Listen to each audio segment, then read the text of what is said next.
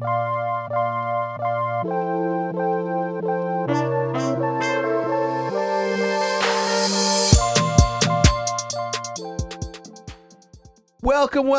to episode number 112 of the Eavesdrop podcast. This episode is brought to you by DoorDash and DraftKings. Shout out to DraftKings for coming back another time.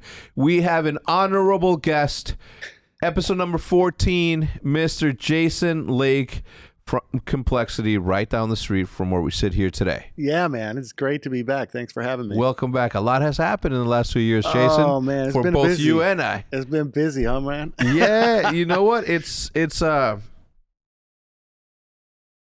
been good. It's been the last three, and I'm sure that you'll agree with this. And this is more of a laid back opportunity for us to sort of hang back and talk a little bit of business, man, because your world was changing at the same time my world was changing, and it's changed. You guys have Timthetatman now. You guys did the merger with Game Square, and now you guys are publicly traded. Still got the dope ass facility down the street. Thank you for the invite to go watch the fights over there. It's been a good 2 years. Fuck COVID though. Seriously, man. We spent so much of our early time here building infrastructure and making plans, and we were, I joke we were building a rocket ship, and we built the damn thing, and we were about to start taking off. 2020 kicked off. We had a huge FIFA win. We had Counter-Strike win early that year, and a lot of momentum. We partnered with Limit and won the World of Warcraft Race to World First early in the year, and we're like, this is going to be the best year ever. I was so excited, and then like many people around the world, of course, had a lot of things derailed by that damn pandemic. Yeah, like what? If you can say, obviously. No, I mean, we had a whole lot of things. Primarily, I think the one that's easiest for fans to understand is just the Counter-Strike team. I came out, I guess it was September 2019 or something, said, look, I'm tired of these results. I want to build a juggernaut. The whole juggernaut thing became a meme unintentionally, but we adopted it. And I built what I really thought was going to be a consistent top 5 global team. And it took a tremendous amount of time, a couple 100,000 miles in the air, and, a lot of contribution across our organization and a tremendous amount of capital. And heading into 2020, we were very bullish on the team we'd built, but we knew exactly what we had built. And what we had built needed to be monitored locally, needed full support staff locally, in the facilities that you mentioned, our headquarters over at the Star. But, plans get changed, right? And, of course, and COVID hit, and our team is living at home in Europe, and we got Rush and Obo in a hotel, and Obo was young, decided he needed to come home, so he left the day before we had an important match and flew home, and it just cascaded into a series of events on the back of the pandemic. It's been one of my biggest disappointments probably in the last decade in esports. For myself and Complexity Management to put so much effort into something and really feel like, hey, we've built what we wanted to build. Now you kind of get to enjoy the fruits of that labor. But the world and fate and the universe had a different plan for that. Yeah, absolutely. So, and I think that's a lesson on life. Sometimes you can work super, super hard at something.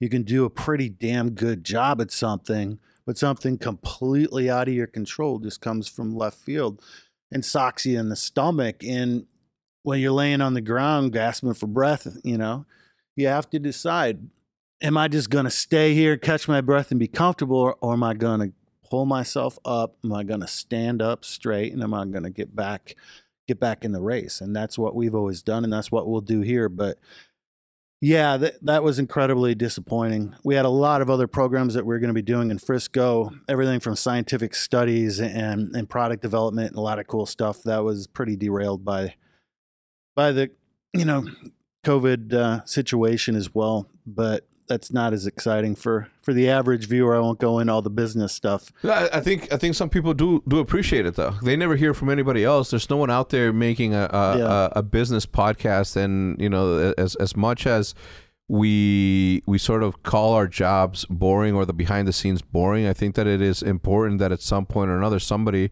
whether it's you, whether it's me, whether it's whoever, that we start to talk about the reality of the glorification of being an esports team owner, because 100%. Because when it comes down to it, as some of there's so many things that we get blamed for. And at the same time, we do get credit for a lot of the successes, if not all of them.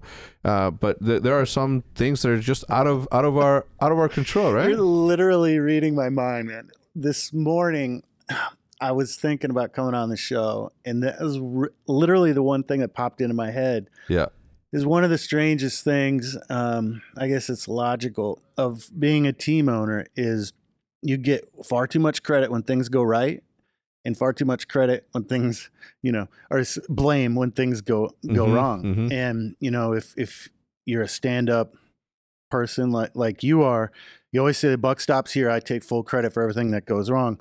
When in reality, quite often we have so little to do with it. And, man, I think the last few years for you and me, I've really enjoyed getting to know you better. It's been such an honor.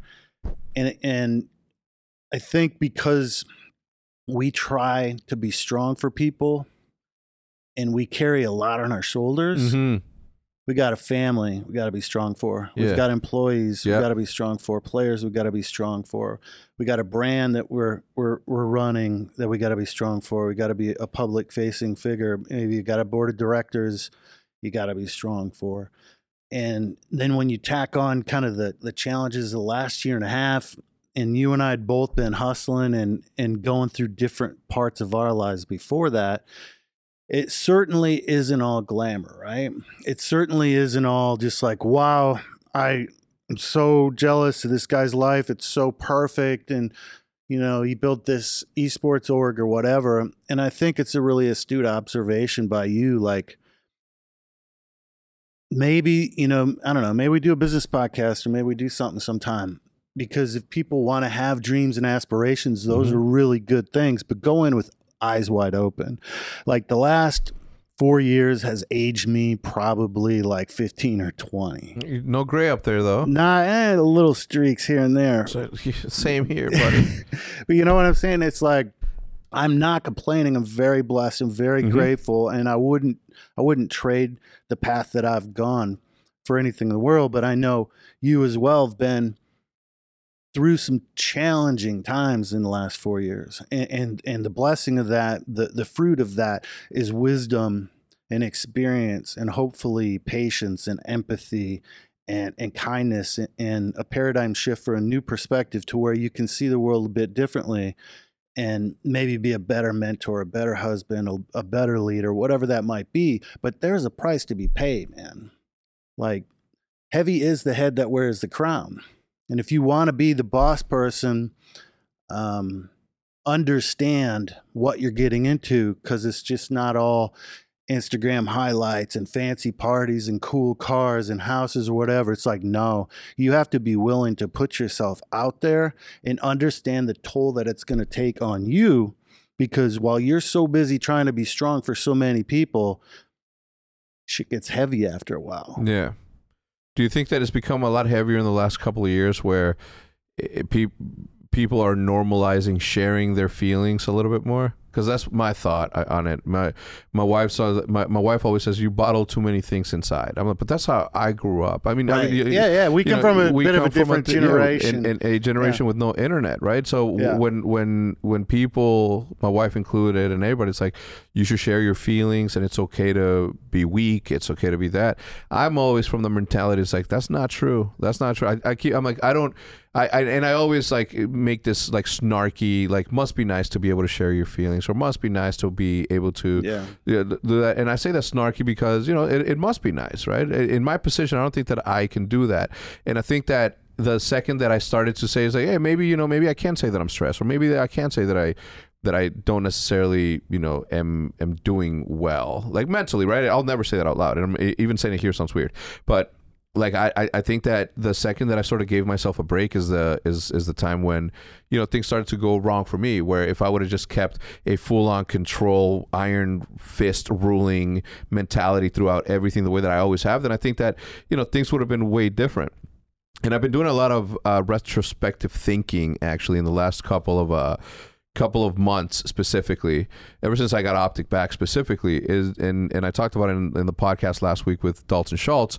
But like I if I've learned anything in the last 3 years of war that I've had, in the last 3 years of contentiousness that I had, in the last 3 years of just trying to find my life after Optic, is the fact that I did the right thing in selling at the time that I did. It was and although it didn't end up happening the way that we all hoped that it would, and we didn't end up being what we hoped that it would, like it was the right thing. It was the right thing for me to ask for help. You know what I mean? It was the right thing for me to want to not be the only one that is in charge of everything at all times, you know? So I often find myself talking like this to you and people in our position because, you know, for what it's worth, like the same way that I'll never get what Scump goes through in a competitive environment, they'll never get what we go through in our competitive environment 100%. Because it is competitive. No matter what you say, esports from top to bottom is a competition.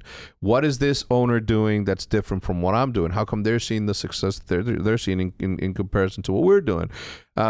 So the only one thing that I've been able to do well is to say, you know what, that's none of our business. Let's just focus on ours, and let's just not even. Right. I had a rule. I have a rule. We never talk about anybody else in any company meeting.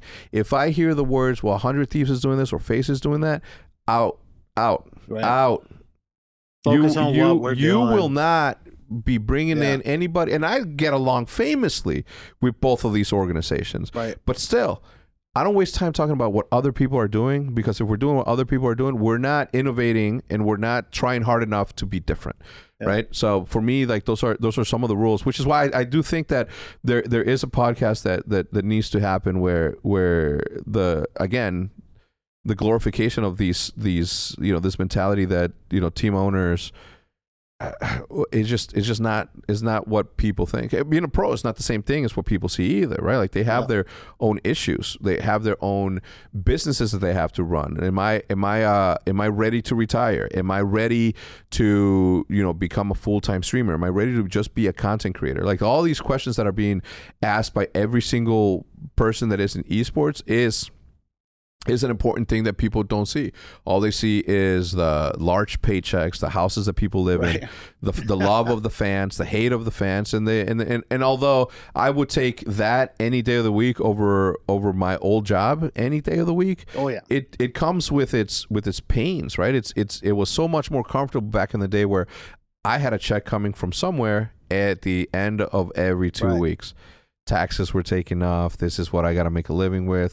Yeah, all I have to do is show up to work, and that's it. In this industry, as you're building, you know how it goes. It's just not. It's not an easy thing. It does come with the stresses. It does come with the constant head beating against the wall, trying to figure out what's next. How do we predict it? How do we separate ourselves even further? You know what I mean? So it's not that, but it's the educational part that we have to be in charge of, right? As builders of this decade of esports, like we have a responsibility as the front runners and as the courtside holders as to what it really is, right? Because the more that we create the illusion that this is something as grand as it is, which it is, and not sort of telling them how it really is a disservice to not only the educators but also the learnees.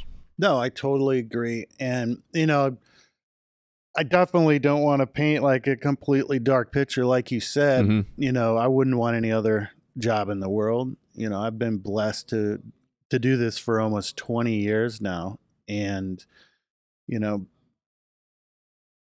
I can't imagine doing anything else. Mm-hmm. You know, there was a time I remember specifically in like 2009, you know, I'm praying to God and I'm like, please let me be an esports team owner as like a full-time career and provide for my family. It was literally the prayer. Yeah.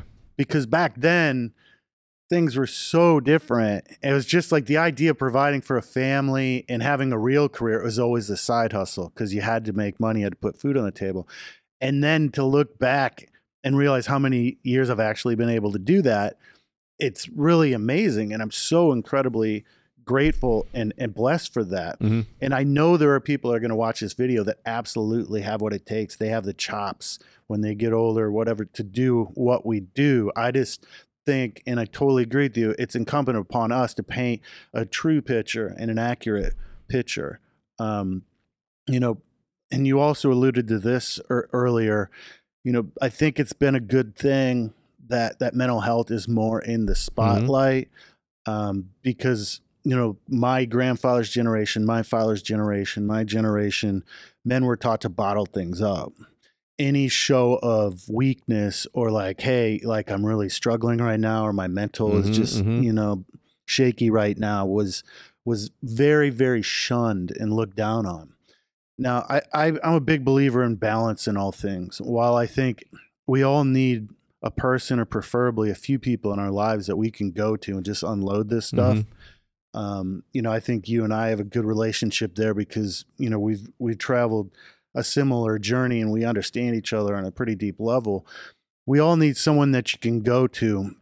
But on the other side of that equation, I worry sometimes that this generation uses social media as a therapist. I'm a big believer in therapy, whether it's through friends that can empathize or through professionals. I think verbalizing a lot of the struggles we have and verbalizing a lot of the anxiety and the stress we have is a good thing to the right audience. Yes. Dear friends or professional therapists. Yes. But I worry sometimes when I read social media and you know, a person's thread is just like all their angst and all their anxiety, and they're putting out there for the whole world. Like, I'm not telling anybody how to run a social media. Of course. It's their accounts for a reason. This is just an old man thinking out loud. I think you want to have a balance. You want to have therapy in your life. You want to have people that you can really rely on to just listen to you whine, moan, and bitch if that's the day you're having. But be careful like what you're putting out there, right? I think as some young people age, they'll look back and kind of regret some of the things I see on social media. I'm trying to pick the right words without offending anybody.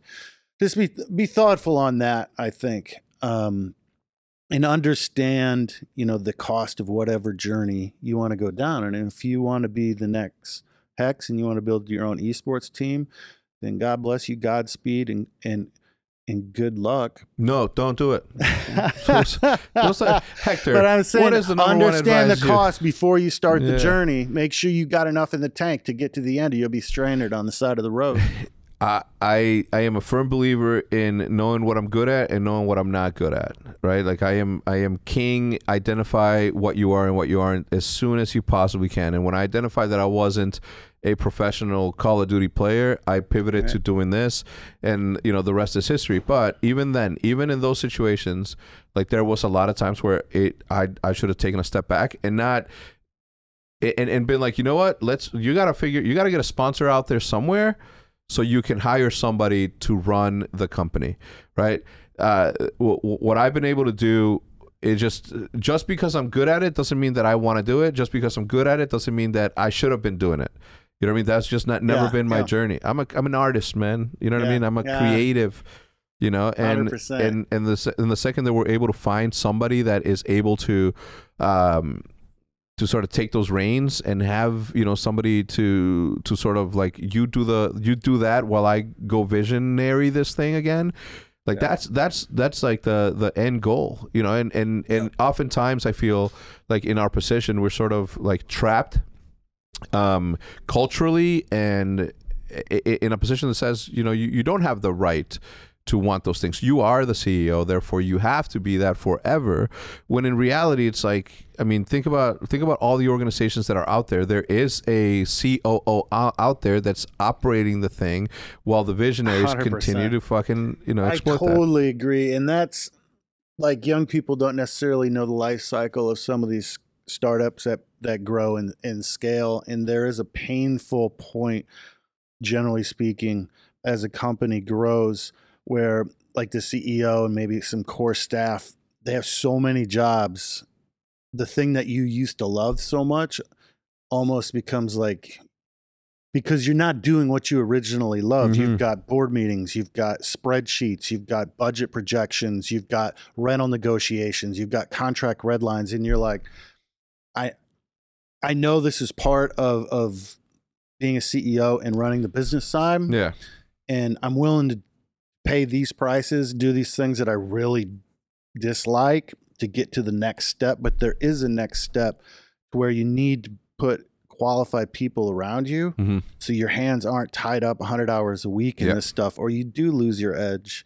And I've noticed that about you over the last couple of years, and I really respect it, that you know your love and your passion is in art, and your love and your passion is in multiple things like we were talking about that's on this wall.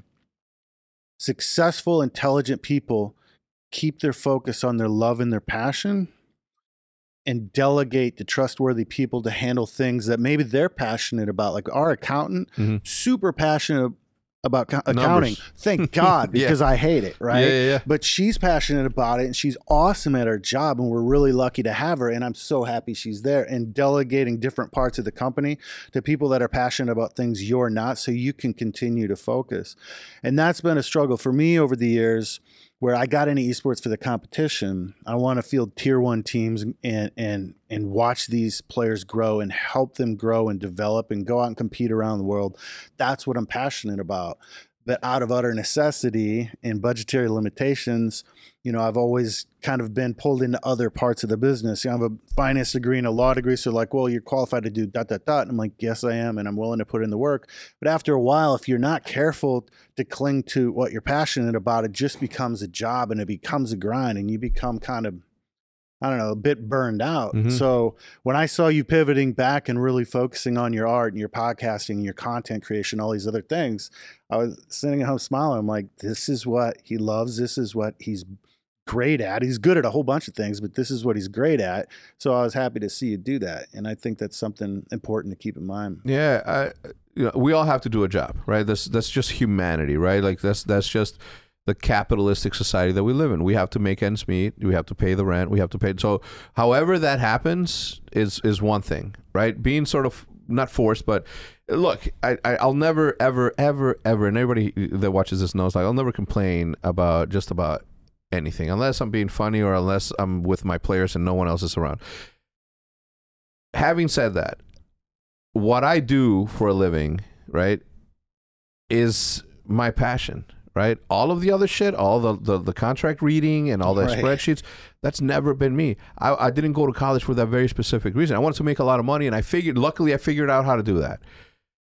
And it wasn't in spreadsheets, and it wasn't in any of that. But there are people, like you just said, that are executives, true executives, that are able to do that. And just because I've been able to fucking outlast a bunch of executives that are educated and all that, that doesn't mean that I like doing it.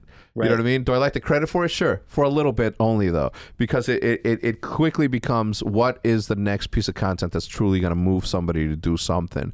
And that, for me, is the one thing that we need in esports, because executives, we have them. Lawyers, we have them. Like all this, what we don't have is an innovative mind, or a good enough innovative mind to where we are adding on different strategies for content creation.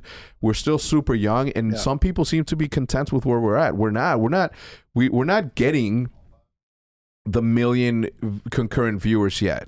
That will happen, but it's not there yet, and it won't happen unless we innovate, unless we truly sit down and think about what the next entertainment platform, what the next entertainment is. What is the new form of entertainment? Again, lawyers, they've existed for a long time. Everything that we have right now has existed for a very long time. What doesn't exist and what needs to be valued is the innovative minds that are going to push this thing forward. Yep. And the more that somebody like you, or somebody like you, somebody like me, or somebody, and I don't know if you love doing the spreadsheets and all that shit. I mean, I don't see how you could. I mean, even being a lawyer, like when I look at my lawyer bills, I'm like, as painful as they they are coming out of my account, as I'm sitting there going over line by line what they're doing, I'm like, you deserve to get fucking paid that, because there is I'm glad it's you, not me. Yeah, dude, I could not, man. I could not.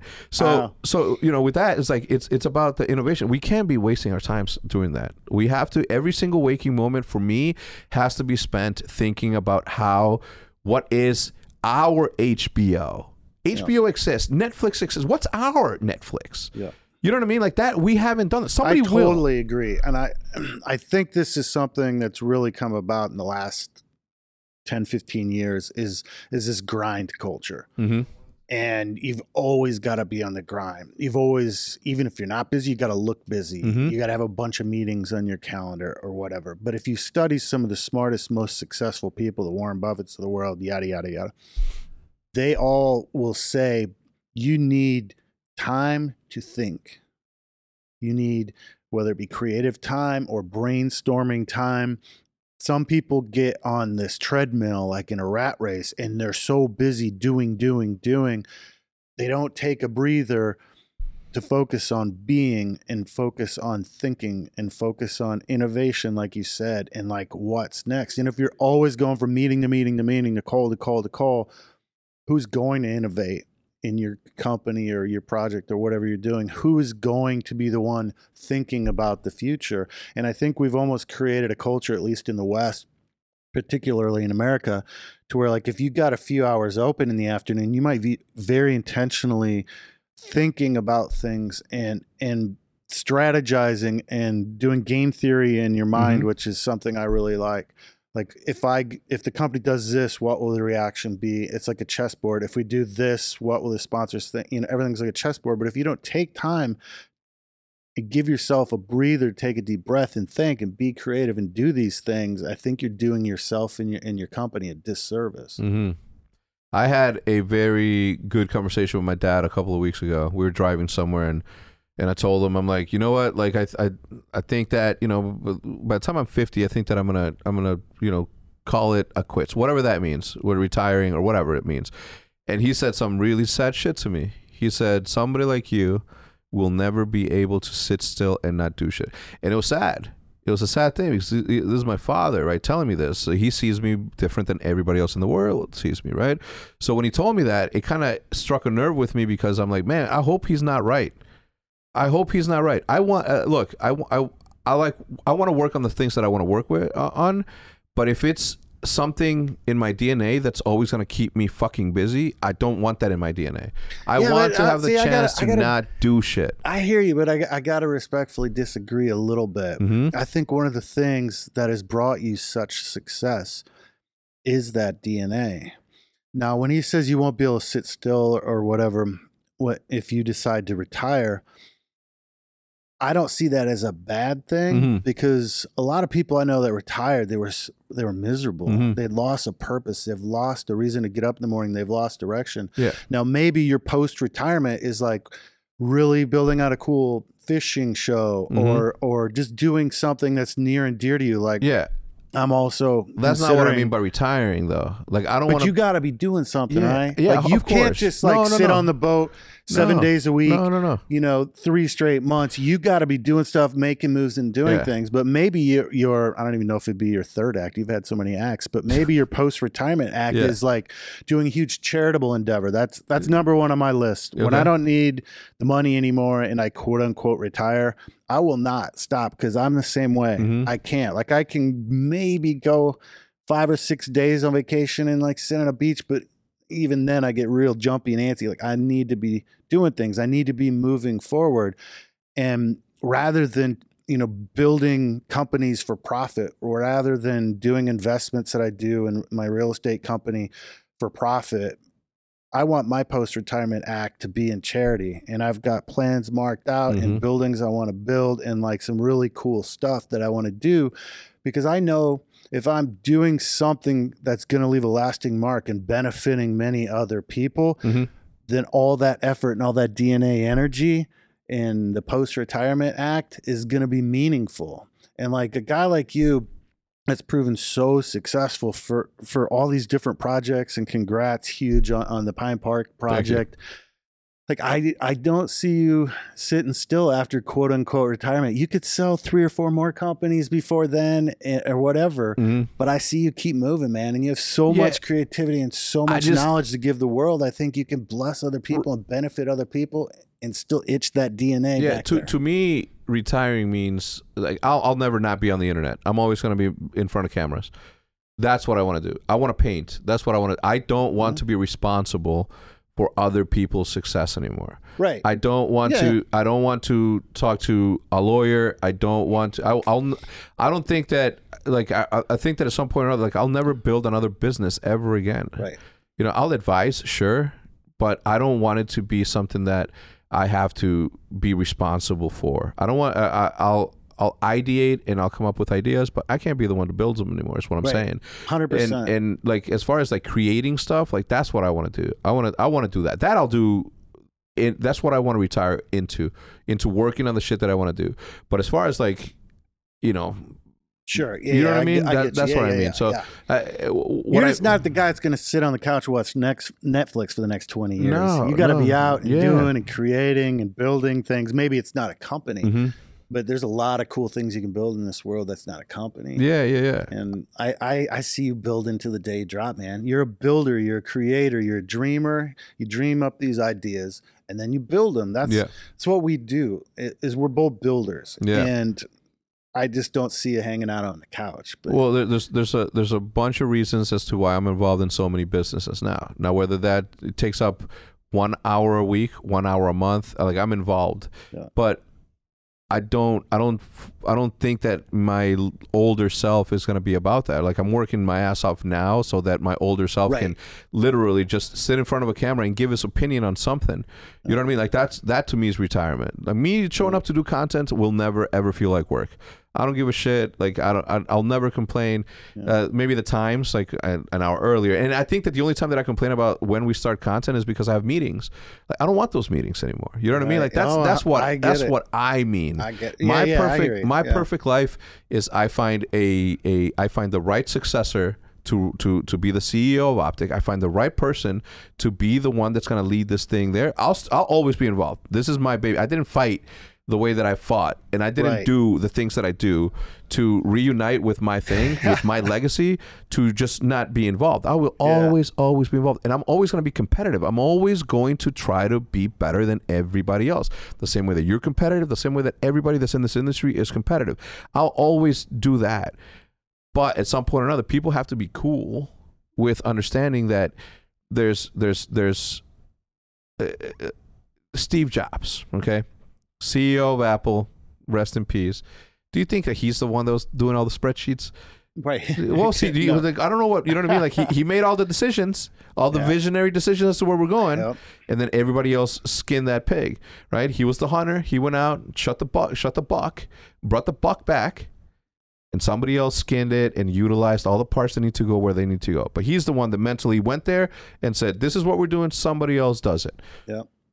I've always said it I can't even remember from the beginning of everything. I always saw myself on a pirate ship, and I wasn't the guy at the steering wheel. I was never the guy. I was the guy all the way at the top, seeing if we spotted land. We should go land over there. You know what I mean? Like that's me. I'm the guy up there. Right. Yeah. You know, the guy avoiding lightning, lonesome, coming down for food and having fun. But I'm not the one steering. I'm not the one rowing. It's just not me. And I've had to do that because nobody else was doing it. And I fell in love with this brand so much that I never trusted anybody to do that. But I hope to one day find the person that will do that. I have to. I can't. I don't want. And everybody should be cool and understand with that because my perfect life looks like that. And you know, at that point, they're just projecting. The fans are just projecting on you and on Optic what they want. Mm-hmm. If they really care about you and the Optic family, they wouldn't do that, right? Yeah, Don't project on like Scump has to play forever. Hector has to be at the front forever. It's like no, they don't. Like support them as they choose their journey and as they do what's best for them and their families.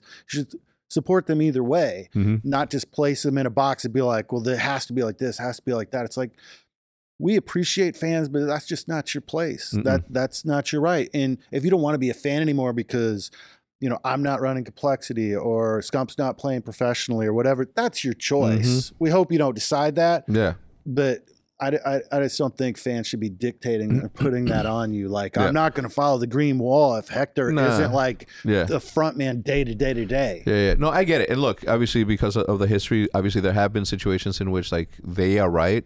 And at the end of the day, like I work for them, right? Like I work for the fans. It's like you, right? We have a board. You have a board of directors. You have investors. You have all that.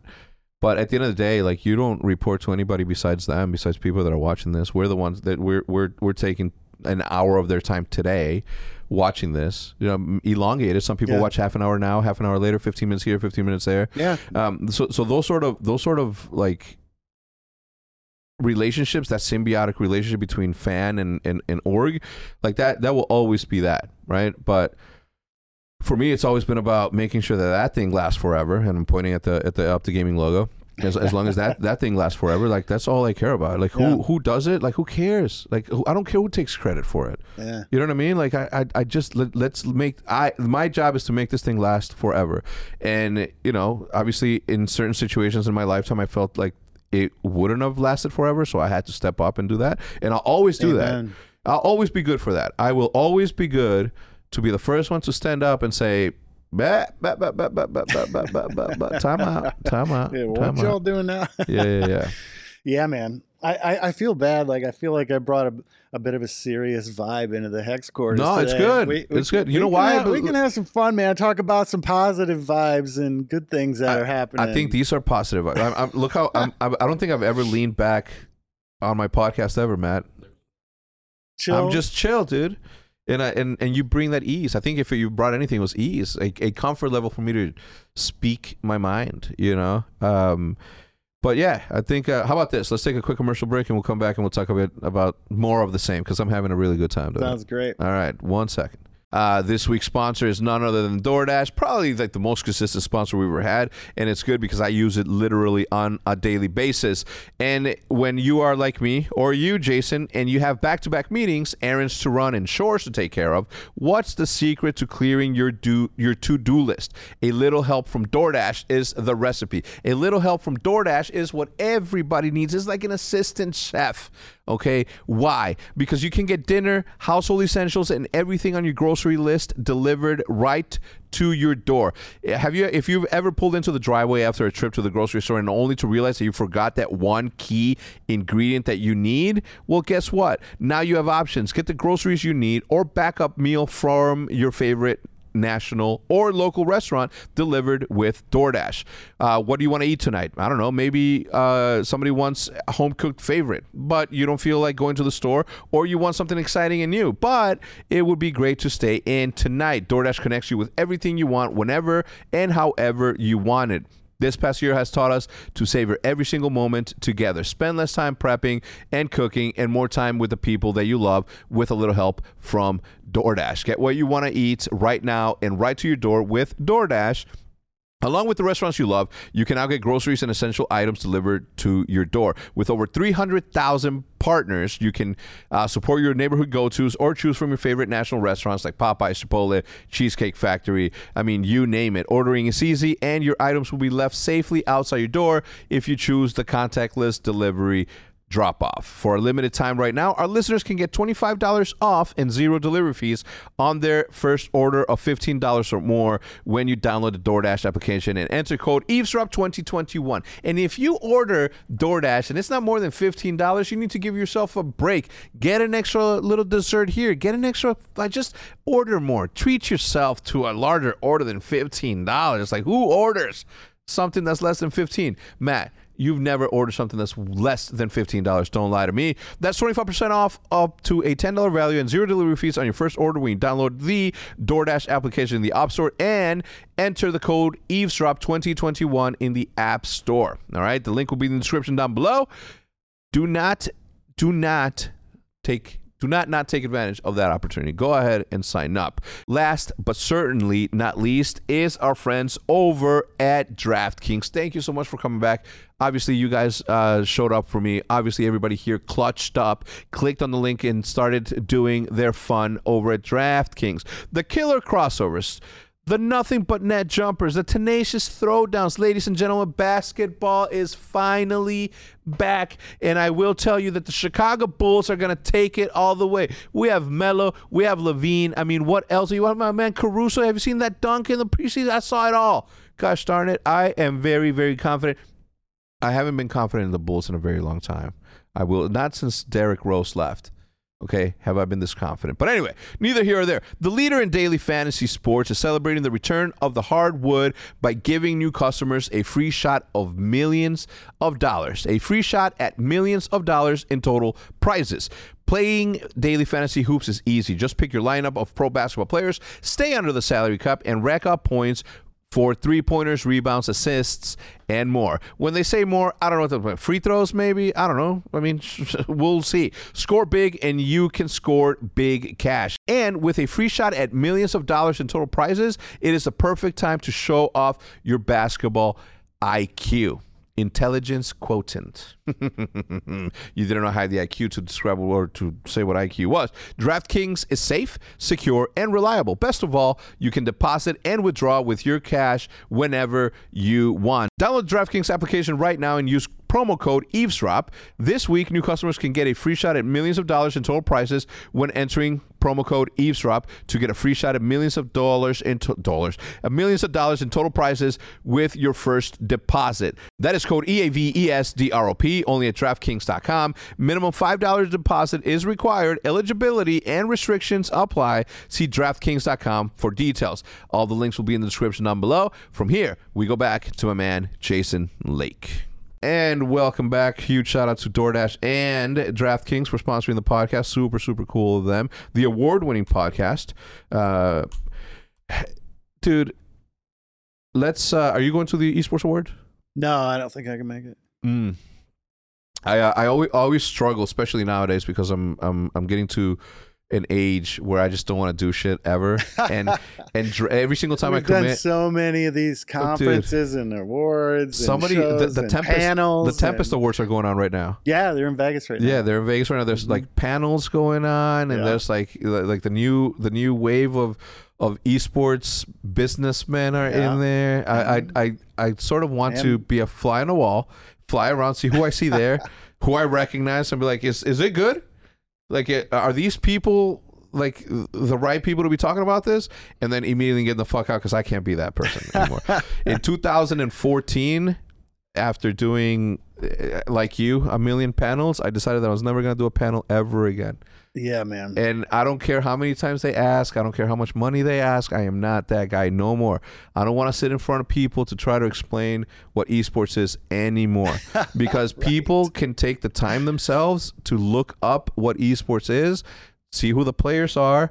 Jason Lake's been around longer than anybody else I fucking know, including me. Good source of what question do you have? Ask him. What question do you have? Don't ask me. I've bought out of that circuit.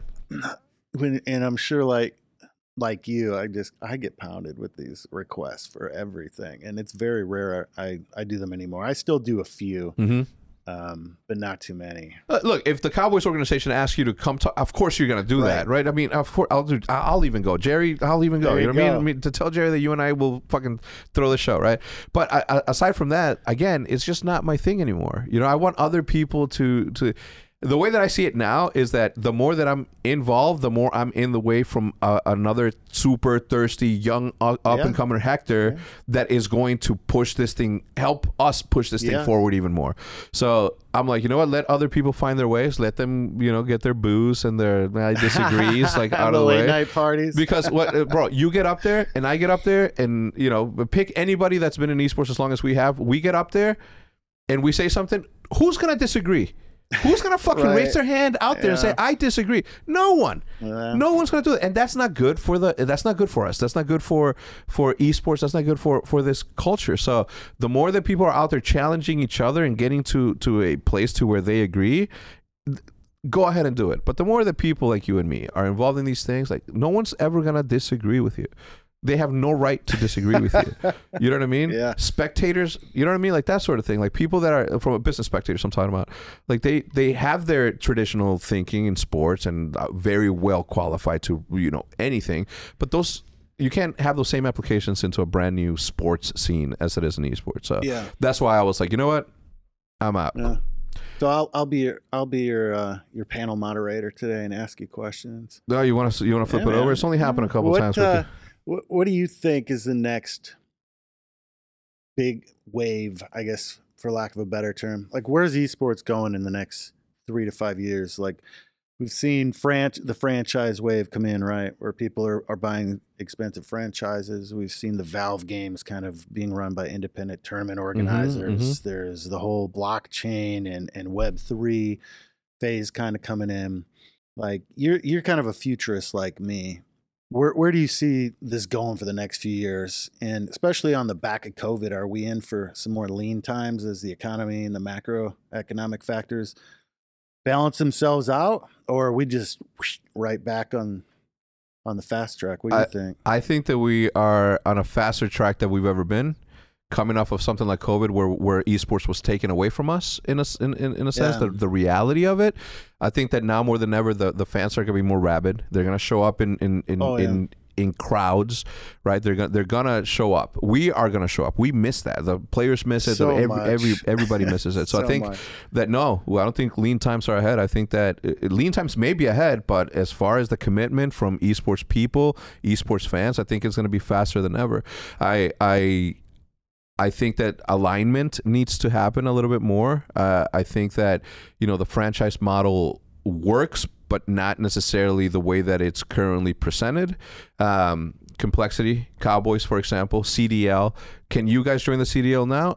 I mean, sure, but you can't be Dallas. Envy has Dallas. So what does that do for a franchise as storied in Dallas as the Dallas Cowboys? So like those sort of thoughts come into me. But as far as having a franchise in Call of Duty, totally, you guys should totally have one. But how do you guys get over the fact that it won't be Dallas? Right. You know what I mean? That to me is like the number one hurdle, because does Call of Duty League need more teams? Absolutely. There's a lot of talented players that right now don't have a home because there's only 12 franchises. Yeah. Do I agree with the franchise system? In theory, yes. My heart as a gamer, as an MLG fucking attendee for so many years, no. It does not.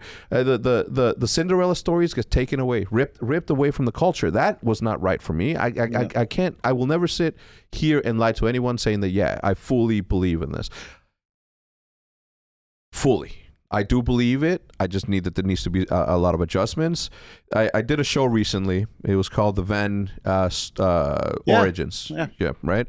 Unfortunately, because of business dealings that they had going on, they're currently, I don't know, they're trying to figure out their shit. But my interviews are not going to be live anymore. And I interviewed some very important people, and one of them is Steve Aronson, right? Yeah. That fucking guy. Holy shit, super man. Smart. Oh my God. I've never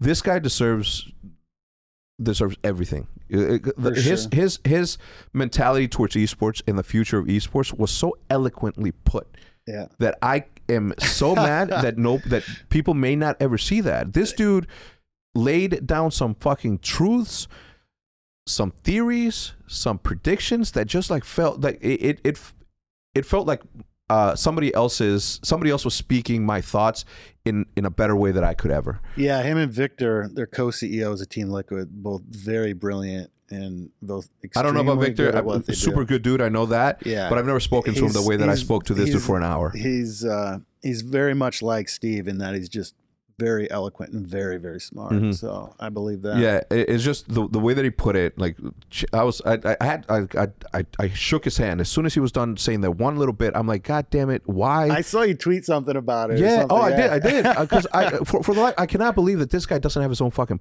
something, man. This guy is like. I don't want to, sit here and kiss his ass too much, right? Although he deserves he does a great job. Every bit of real estate on that backside deserves to be kissed. You know what I'm saying?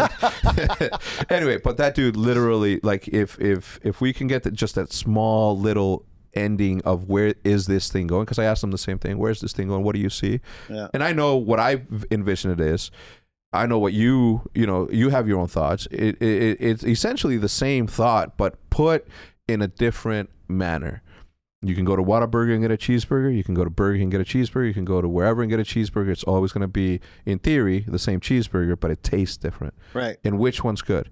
They're all good. And I think that I told him after the podcast was done, I'm like, you need to get the fuck in front of a camera. And although that may not be your jive, the same way that punching numbers is mine, I think that he definitely needs to be on there. So, yeah. No, I agree with you, and we definitely like CDL. You know me, I like all esports. Honestly, I do. But FPS was kind of what got me into it, so it's always kind of my first love. The shooters, and we obviously have a deep history in Call of Duty and love Call of Duty, and we'd like to be in. The numbers need to make sense, like you said. The location's a tough one for us, but it's definitely something we're keeping an eye on. Yeah. I'd love to make it happen someday, but the one thing I've learned over the years is it's often wise to wait and be patient because the whole FOMO thing, sometimes it works great to be first and early, but not always.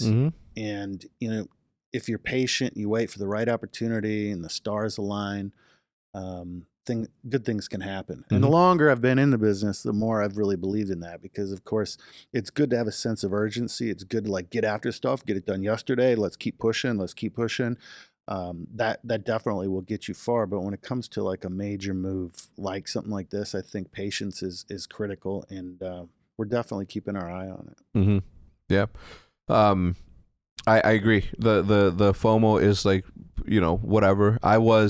I'm not going to say this. I'll tell you offline. I can't say that bit in good conscience, just because it'll have reverberations that will affect other things. I would love to say it, but but I'm part of a league, right? I don't want to mess with anybody else's business. That's just not my business. You know what I mean? For sure.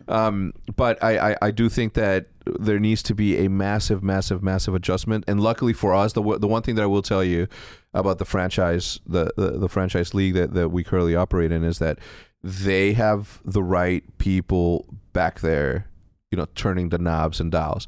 Unfortunately for them, and I don't care if I get fined or not. Unfortunately for them, they have to report to someone.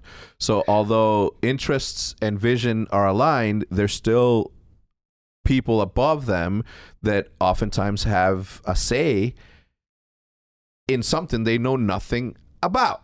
Right. And that to me will always be the disservice that we have to live with on a daily basis.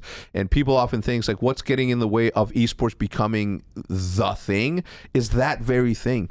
Legal fucking bullshit that people just don't understand. If from the beginning of time, fans get mad that league play isn't launched at the same thing. Why isn't league play launched? Well, why do you think? Because they have 100 people whose sole purpose is to make sure that they make money.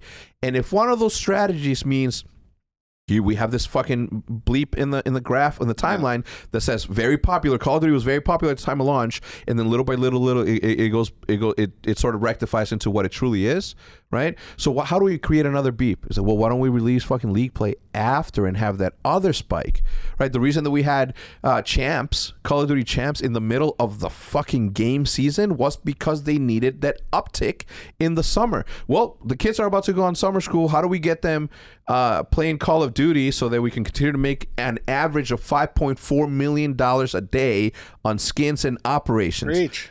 Huh? Well, let's have that bleep. Let's have champs in the beginning. We'll use that as the advertising power, because we're going to have a lot of eyeballs into this thing into the future. Yeah. What gets in the way of progress? That very thing. Yeah, man. It's like you got these suits who look at marketing or look at esports as just a marketing vehicle, which is fine. We're a damn good marketing vehicle. And then they hire a lot of really smart, passionate people that want to do right by the fans, that want to do right by the players, that want to do right by the teams and the team owners. And there's this clash. And it's like, you see that at Activision, you see that at other places. And I think until the people that are passionate about the esport are the ones at the top making the ultimate decisions, a lot of this will just keep spinning our wheels in the mud. Yeah.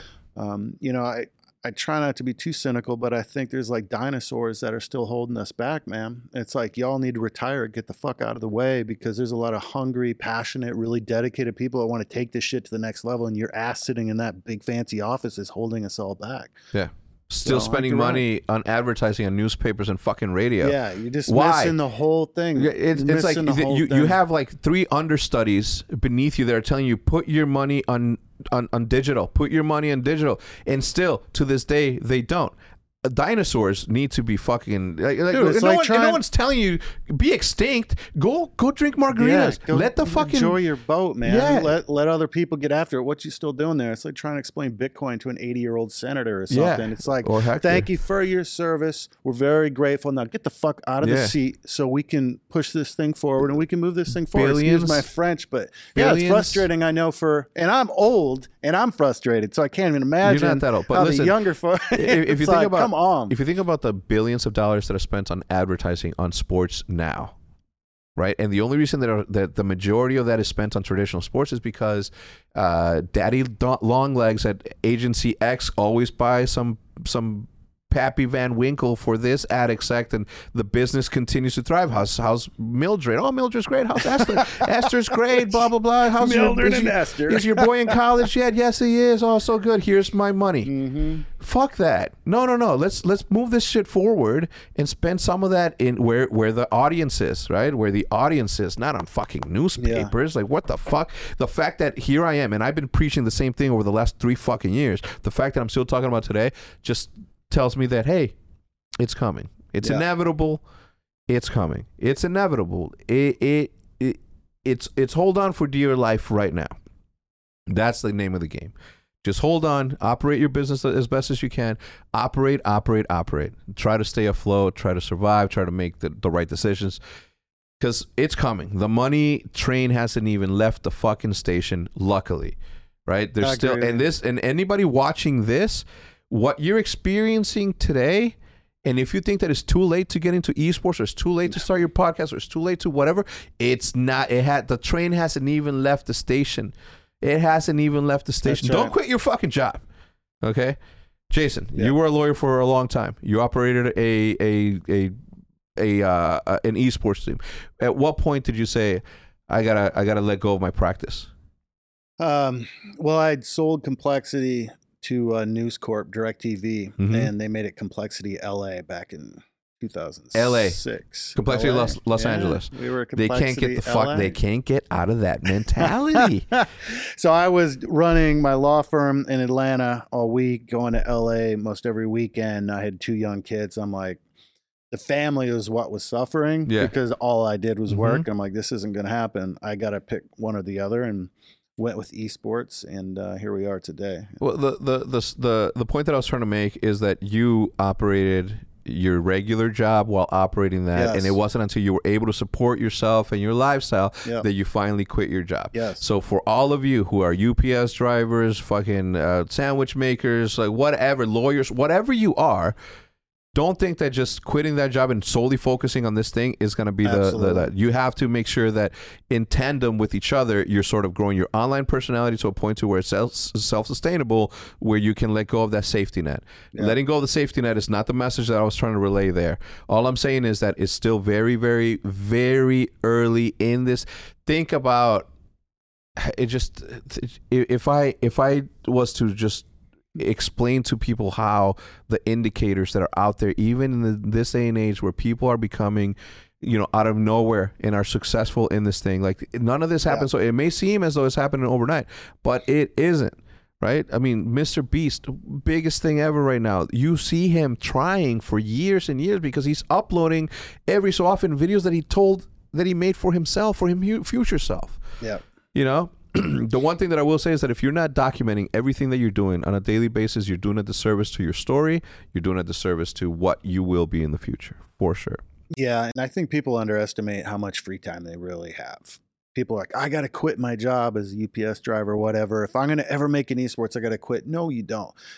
Like, if you really are intentional about your time, and I try to teach my kids this, you can outwork people. You can have plenty of downtime to like think and create. You can have family time. It's about time management and being really intentional. Where is the next hour going to be spent? Where, what does it look like? What does my calendar look like? I've always been incredibly intentional with my calendar. It's one reason I was able to graduate college with very good grades while still living it up and like traveling and doing it all. People are like, how could you do both? And it's like, just time management.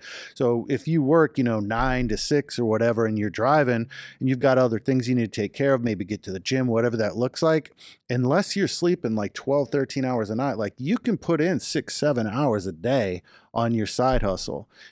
Perfect your craft, get better, whether you're a videographer, whether you're studying accounting because you want to be an accountant, whatever that is. Don't waste the hours in the day. And I totally agree with you. Don't just dump a good paying job that's putting food on the table and dive into esports. I think most of us that I know that successful long-term in esports, it was our side hustle for a while, especially back in the day. There was no money. Like if you could find money to pay your players, you were like ahead. You were never going to be paying yourself, right? And it was a side hustle until we were able to turn it into something else. So I think that's sage advice. Yeah. I mean, one of the most historic moments in Call of Duty is when Optic won the first ever Call of Duty champs, and they asked Nadeshot, "What are you gonna do now that you have $100,000 in your bank account?" He says, "I'm gonna go and quit McDonald's." Right. He didn't do that until he had $100,000 in his bank account. Yep. Right? He was working at McDonald's and making videos for Optic. He was working at McDonald's and competing. He was working at McDonald's. He was working at McDonald's. He was fucking working at McDonald's. Yep. And it wasn't until he had enough money in his bank account to sustain his lifestyle for X amount of months that he decided to do that. And what's funny to me is a lot of people like, the higher up you get, the more success you get. It's like you almost dredge up this underbelly of internet culture to where all they want to do is knock you down.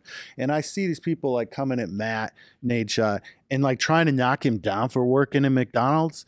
And I think the exact opposite. I'm like, no, dude, this guy was hustling, out working, and building his future career at the same time. So they try to be like, oh, well, you were a young man, out busting your ass at McDonald's. Like it's a bad thing. To me, it's like, no, you got it upside down. Like this dude used this as a catapult along with his passion, and look where he is now. So people that try to like take shots or make fun or whatever, it circles around in my mind. I try to, again, teach my kids this sort of thing. People are always going to take shots at you. If you get a Camaro, they're going to be like, well, why did you do this? Da-da-da-da. You go get a Tesla, and they're going to be like, well, that's dumb. People are always taking shots all the time. You have to listen to the people in your life that have your best interests in mind. To some extent, you certainly have to listen to your customers and the fans. And then you got to draw a line and be like, I don't give a shit beyond that. Like if my wife, my kids, my mom, my dad, my brother, whoever's in your life, they're giving me advice and they're proud of me. They're happy with what I'm doing. I'm happy with what I'm doing. And I just got 18 people tweeting me like, oh, da-da-da-da. It's like you need to be able to build a firewall and just be like, I don't give a shit. And if there's not a little bit of like, I don't give a shit what all the haters think, and they're tweeting at me and making fun of me on Reddit or whatever, that's just a horrible combination for mental health struggles. And the hate that bubbles up on the internet, in my opinion, has stifled the growth of so many good people in this space that would have been invaluable assets to continue the growth of this space. Genuinely good people, because in my opinion, they just didn't have the ability to not give a shit. They took to heart every hateful tweet, every diatribe on Reddit where people like, they're so bad at casting, or this is this worst player ever, and you cost me that match and I lost my bet and I'm going to kill your family. Oh yeah, we get those weekly when our Counter-Strike team is playing. And if you don't have the ability to firewall that, you just get fed up. You're like, this isn't worth it. And I'm convinced we've lost a good amount of really valuable people in the esports space because of the toxicity, because of the anger, and because of the hatred that spews up across the internet. And that's a sad thing. Mm-hmm. So I think it's important you have that firewall. I agree. I couldn't give a shit less. Couldn't give a shit. If I 100%. I'm not gonna sit here and talk about it even more, anymore. So I'm gonna ask you, how's it been? And obviously, Timthetatman has come into the list. You know, how's that been? It had to have been like super cool to have somebody that big. Yeah, man. You know, it's not like some genius idea, right? Like Tim has grown to become one of America's foremost gaming personalities. Amen. And he's such the guy next door American story, just out there grinding and doing his thing. And you know, he's done such a phenomenal job. As soon as we got to Dallas and we were formulating different plans forward, we have our competitive teams we're evaluating, of course. We like having streamers and people with reach and audience to grow our brand, to grow our fan base, and obviously to grow our metrics. You need metrics. It's all sponsorships. Tim was always number one on my list. But you know, with success comes certain price tags. And if Tim would join Complexity for a small price tag, I would have been disappointed, right? So it's been at the top of my list for almost 4 years. So with the GameSquare acquisition that we went through this summer, we're part of the GameSquare corporate family. And like you said, we're publicly traded right now in Canada with the goal of getting on an American exchange, hopefully in the near future. We'll see how it goes. When I was meeting with Justin Kenna, our CEO, and we were talking about strategy moving forward and everything, one of the first things I said was Timthetatman. Yeah. Like, not only is he have a huge audience, not only is he just genuinely a good dude, he just kind of embodies a lot of the DNA of Complexity in many ways, I think. And of course, as everyone knows, he's like the world's biggest Cowboys fan. So I was hoping that our close association with the Cowboys family would be able to help us entice Tim to come join the Complexity family. And that's how it worked out. And, you know, I just want to be honest, like when you do deals of this magnitude with celebrities, and I definitely consider Tim a celebrity. Yep. You're never really sure what you're going to get. You can put certain things in a contract. You can have conversations over dinner when you're talking about what would it look like. But until the ink's dry and you start to get to work, you're never really sure. Yeah. And I've been so incredibly impressed with just Tim as a person, his wife Alexis, and his genuine desire to like become part of the Complexity family. Yeah. And sometimes you're like, I don't know if this is just going to end up like we're going to be just another, you know, a sponsor or what. But like he's been out to the HQ. You came, we watched the fights that night.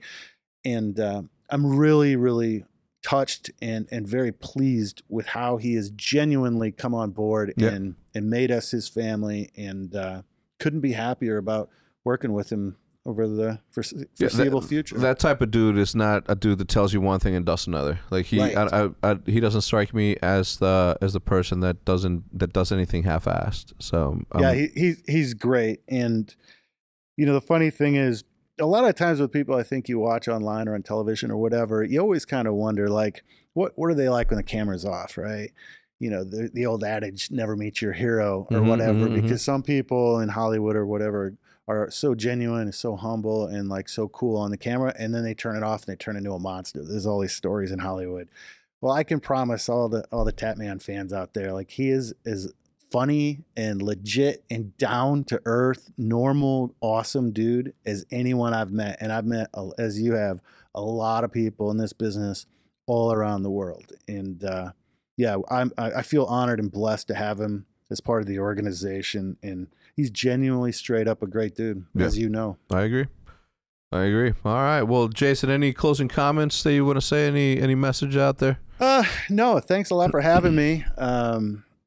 You know, the older you get, I think you become a bit more sentimental, man. Mm-hmm. And absolutely. I have pictures of us, you know, from back at MLG Anaheims and stuff. There was one where I had an optic hat and you threw on a Complexity. Like, we go way back, bro. We do. And, you know, when we both arrived in Dallas, you I don't know that either one of us knew what the coming years was going to hold, but we kept doing our thing and doing our best and working our asses off and doing our best for the people around us. Yeah. And like I said earlier, we carry a lot of weights, and I know and understand on some level and empathize with the weight that you've carried. Family and teammates and boards and sponsors and all the stuff that you've carried. And I just want to really just honor you and compliment you on how you've handled these years. I have a phrase I was telling a friend last year, it was about a year ago actually, just being real transparent with you. And you and I went to lunch. I was having a tough time, man. It was a culmination of a whole bunch of things we don't have time to go into, but I was really struggling. My mental was off, And the one thing I think we talked about at lunch, and this is true about you, man. In Spain, in the arena, they have the bullfights, and I don't know if our viewers have ever seen one. I lived in Spain for a while. Absolutely love Spain. But when the bull comes out, they start putting these large knives in. Can't think of the name of them. And the bull starts bleeding, and then he goes by again, and they do it again. The bull's bleeding more, and goes by again, and sticks him again. The bull's bleeding more. And after a while, the bull is losing so much blood. He's huffing and he's puffing. The bull is injured. The bull has carried a lot of weight. These things are still hanging out of his back, man. These scars and these wounds. But you know what?